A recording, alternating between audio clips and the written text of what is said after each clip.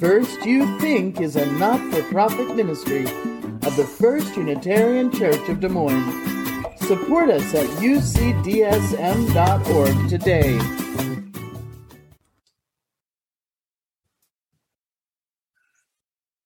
In the reading Bill gave us, a poet describes the holiest day in the Jewish calendar, Yom Kippur, which this year begins a week from Wednesday. You're asked to stand and bow your head. Consider all the harm you've caused in a year. This happens in the synagogue, not in some private, safe corner of your house, not while you're out walking your dog in the dark before the sun comes up, where nobody you know is going to see you with your rumpled clothes and your crumpled conscience. It does not take place within the confidential confines of the confessional. Unlike almost all the other Jewish holidays, both joyful and somber, which are centered in the home around a table, Yom Kippur is observed in the temple, with the whole congregation publicly, visibly, right out loud, confessing all the mistakes of the whole year past.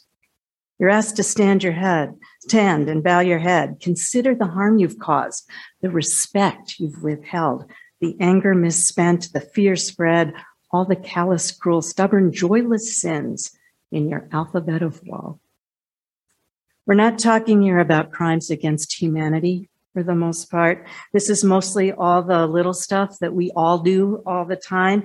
You're asked to survey your own damage and own it so that you can be forgiven. And in this moment, it's not even about other people. It's about God or the holy or yourself inside.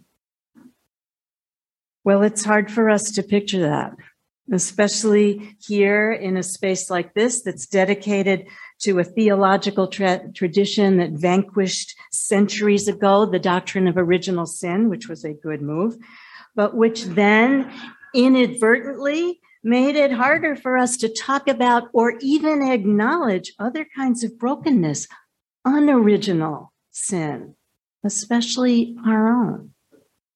You're asked to stand and bow your head. Consider harm you may have caused. And that's probably a good practice, right? At least once a year, once a day. It's hard though, and it gets harder. The poet says, you're asked to believe in the spark of your own divinity and the purity of the words of your mouth and the memories of your heart. You're asked to believe that no matter what you have done to yourself or other people, morning will come, the night will fade, to believe in the utter sweetness of your life. Well, sometimes it's hard to imagine. It's hard to believe in our own divinity, sometimes our own humanity. And I know it's hard because I know it in myself sometimes. And because people come and tell me all the time in the confines of the confessional. We strut around, Unitarians, looking so brash, but I know our belief in our own worth does not come easy. Shame is so insidious and contagious and toxic in our culture. It is hard sometimes, I know, to muster the confidence that we can change and grow and get better, be better from the premise of holy imperfection. And when we doubt ourselves like that, we know our anxiety leaks out all over the floor, all over everybody in all kinds of unholy ways. The days of awe in the Jewish calendar are ordered in this, what feels like a reverse way in some ways, so that Rosh Hashanah, the Jewish New Year, which is today, comes first, and it's followed then by the Day of Atonement, Yom Kippur, 10 days later. Rosh Hashanah is the birthday of the world. It's all apples and honey and challah. It remembers the creation of the world, a Big Bang birthday. Every year, the world begins all over again. And for 10 days leading up to Yom Kippur, you have to come to terms with whether you're fit to live in that new world. You wrestle with God. You wrestle in your mind as other people come asking you for pardon for all the ways they've wronged you. Some of them sincere, some of them maybe not. Some of them deserving, some absolutely not. You have to make your own choices. You're not obliged ever to forgive anybody, but you are obliged to think about it. Mostly, you wrestle with your own conscience. Everybody, every store clerk, every colleague, every relative that you've betrayed, injured, slandered, slighted, even if they never knew it, even by mistake. And you consider what comes next, what has to happen now to make your own self whole in ways that other people are never even going to see or know about. It's the hardest thing, I think, forgiving ourselves, which requires looking at ourselves as if you're looking at your body naked in the mirror and blessing what you see. Try it. It is about discerning the difference between this is this thing I did and this is who I really know I am, and I want to get back there. We do damage because we're lazy, selfish, clueless, dishonest, not evil generally, but human. If you're like me, maybe you're not, but if you are, you're arrogant, ignorant, irreverent, cowardly, duplicitous, entitled, ungrateful, and mean. At least a couple times a day, right? Maybe you're not. Maybe I just said too much. I don't know. But you're also compassionate, courageous, flexible, and good. We have the capacity to be pretty good. And I can see all these little thought bubbles now pinging up above your heads. Hey, whoa, careful. I don't come to this place to be beaten over the head by guilt. That's why I'm here. Maybe so. And maybe we're not going to all stand up once a year, bowing our heads and fasting and reciting prayers in an ancient language about atonement. But my guess is that most of us, each of us, has come, maybe every time we come, seeking some kind of silent blessing, seeking a space, a moment, a place where we can lay down what we carry. We come seeking assurance from within, from among, from beyond, that we can begin again in love, that we can't foreclose the future, that by turning and turning from all of our stumbles to our brightest aspiration, by turning and turning, we can still and always come round right. The days of awe insist that the time for now is now for this, to renew and review your accounts, to pay off your debts. Don't wait. The interest will accrue. Before the gate has been closed, says the poet Yehudi Amichai, writing of the work of Yom Kippur. Before the last question is posed, before I am transposed, before the weeds fill the gardens, before there are no pardons, before the concrete hardens, before all the flute holes are covered, before things are locked in the cupboard, before the rules are discovered, before the conclusion is planned, before God closes God's hand, before we have nowhere to stand. I don't know about you, but what I know about the practice of atonement is this: uncomfortable. When I realize I've wronged somebody on purpose or by accident, when by some miracle I realize that the fault was mine and I'm willing to say so, which in itself is a whole process. But if I get to that point of accepting the blame, the responsibility, it is not a good feeling. It can go down like this. First, I am so sorry. I'm just flooded with remorse and regret and embarrassment and shame to the point where I can't bear to hold it. All I want to do is make it right, confess it, admit it, apologize, move on. I want that discomfort gone. And that kind of atonement, fast track atonement, is a brand of cheap grace. It shifts the weight of the pain, the burden of work from my shoulders to the other person who I need to forgive me right away. And you may remember this from childhood, saying, I said I was sorry. What more do you want? We want to skip over the hard, slow work of transformation. Why? Because we're scared of what we'll turn into. In recent years, wise teachers have been helping us understand now the difference between intention and impact. And again, our childhood experience maybe can be instructive. I didn't mean to, protests the young child, me, when I knocked my brother down by accident on my way to the cookies on the counter. I didn't mean to, and that's good. But if he's still bleeding here on the floor, he's probably much more concerned, and rightly so, about the impact of my mistake than my intention. True atonement asks me to own both my intention and my impact, to acknowledge both and then let go of control. My brother may resent me forever. He may dust himself off and move on and eat all the cookies himself and forget it ever happened. Those are his choices. My work is different.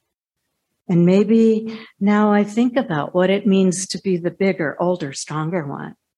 Maybe I think about it for 50 years after the fact. Maybe I think of how to let him know I'm sorry and I care and I'll do better. And maybe he dies as my brother did before I could tell him this story and all the other way more important stories. The time to begin is always right now. Always right now. Atonement requires this courageous curiosity. What's going to happen to me? What will become of me if I admit I did this thing and everybody knows it, that I caused this harm, and then tell the people who were impacted, expecting nothing in return, and promising then to myself first that I'm going to try with all my heart and soul and strength to be different, to be about the work of transformation, which is a risk and also a bright proposal. What would happen? What would become of us if that was what we meant with our apologies? Patricia Williams is a journalist and a lawyer. For years, she's taught public policy at Columbia University, writing about restorative justice, the beautiful practice of mediation. She says, in contrast to those cultures where apology is linked to real sorrow and intense contrition, acknowledgement, confessions, explanation, acts of repentance, appeals for mercy, and the restless search for balance, in contrast, ours is a culture of stiff upper lips and quick closure, stoic pats on the back, forgive and forget, be forgiven and forget, and that takes care of it. But apologizing, she says, without acknowledging the broken bones is what dysfunctional families do. She was speaking about society as a whole, the way that a whole nation holds its history or doesn't. So, a larger example. A couple of years ago, the writer Ta-Nehisi Coates spoke before a House panel on H.R. 40. This is the bill that would establish a federal commission to study the possibility of reparations for American slavery. The bill is named for the unfulfilled promise of the federal government to 3.9 million enslaved people when emancipation became law. Every one of them was to receive 40 acres of arable land and a mule to make a start. It never happened. So H.R. 40 is not about writing a one-time government check to every known descendant of every known person enslaved between 1619 and 1865. It's not about giving everybody a farm and a donkey in 2022. It's not even about new programs to help repair all the reverberating, ever-mutating damage of slavery. It's not about cheap grace. Ta-Nehisi Coates asks, what would happen to us as a people, all of our descendants, if we just acknowledged the sin of slavery and its impact, its continuing impact on Black people, on white people, poor people, rich people, the continuing, festering, poisonous impact? Majority Leader McConnell refuted that testimony, saying nobody now alive bears any responsibility, how could they, for anything that happened centuries ago. But the truth is, we do bear it together because the impact resounds to the lasting benefit of some of us and the deadly detriment of others. Coates said, enslavement, quoting here, shaped every crucial aspect of American life, so that by 1836, more than 600 million, almost half of the U.S. economy, derived directly from cotton produced by the million-odd slaves. By the time the enslaved were emancipated, they comprised the largest single asset in America, economic asset, $3 billion in 1860 dollars, more than all the other assets of the country combined. There's no American institution, public or private, without a foundation in slavery. That's what the country just is.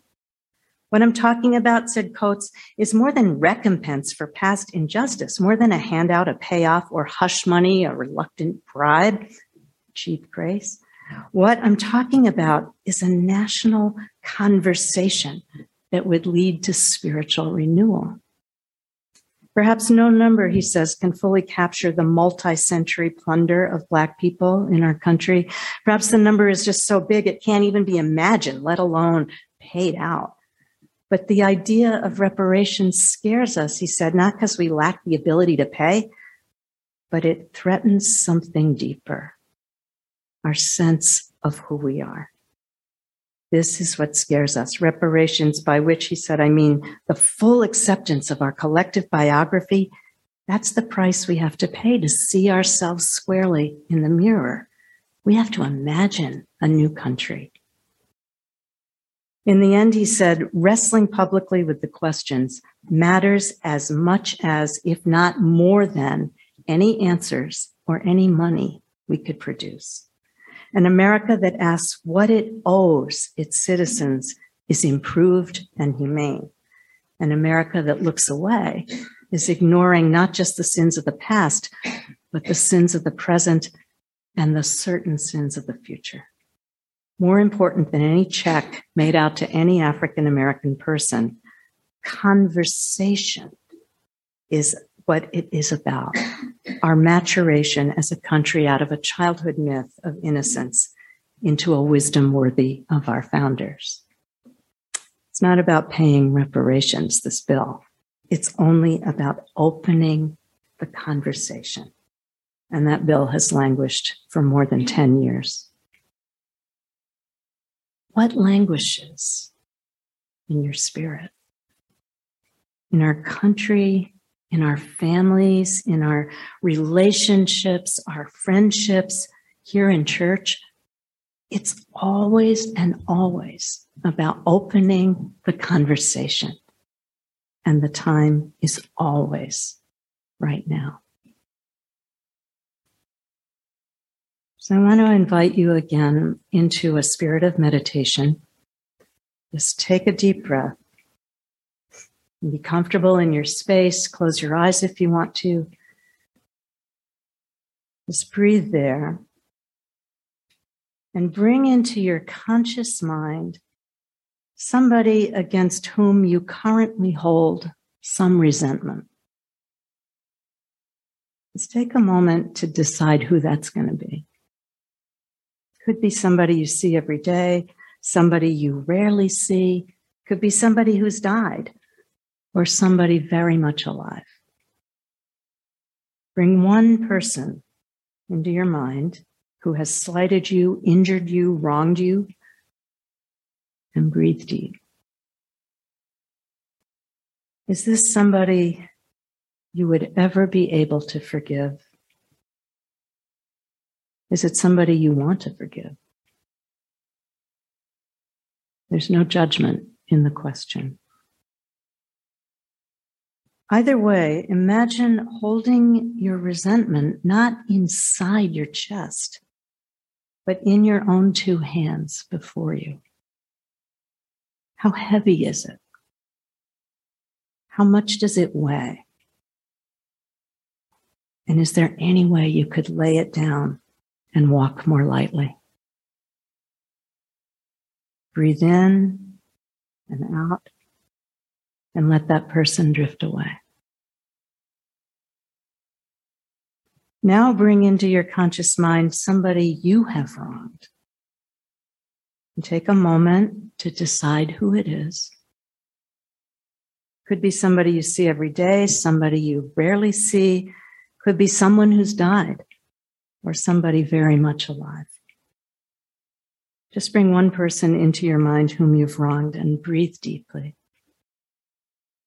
And in your mind, come before that person, speak their name, and say, I wronged you. This is what I did. And in your mind, say exactly what it was. Speak their name and say, I ask for your forgiveness. And breathe in and breathe out and let that person drift away. And finally, imagine you're looking in a mirror at your own face exactly as it is, with all your stories written all over it. Take a breath and look into your own eyes and smile. And in your mind, speak your own name and just say, forgive and be forgiven.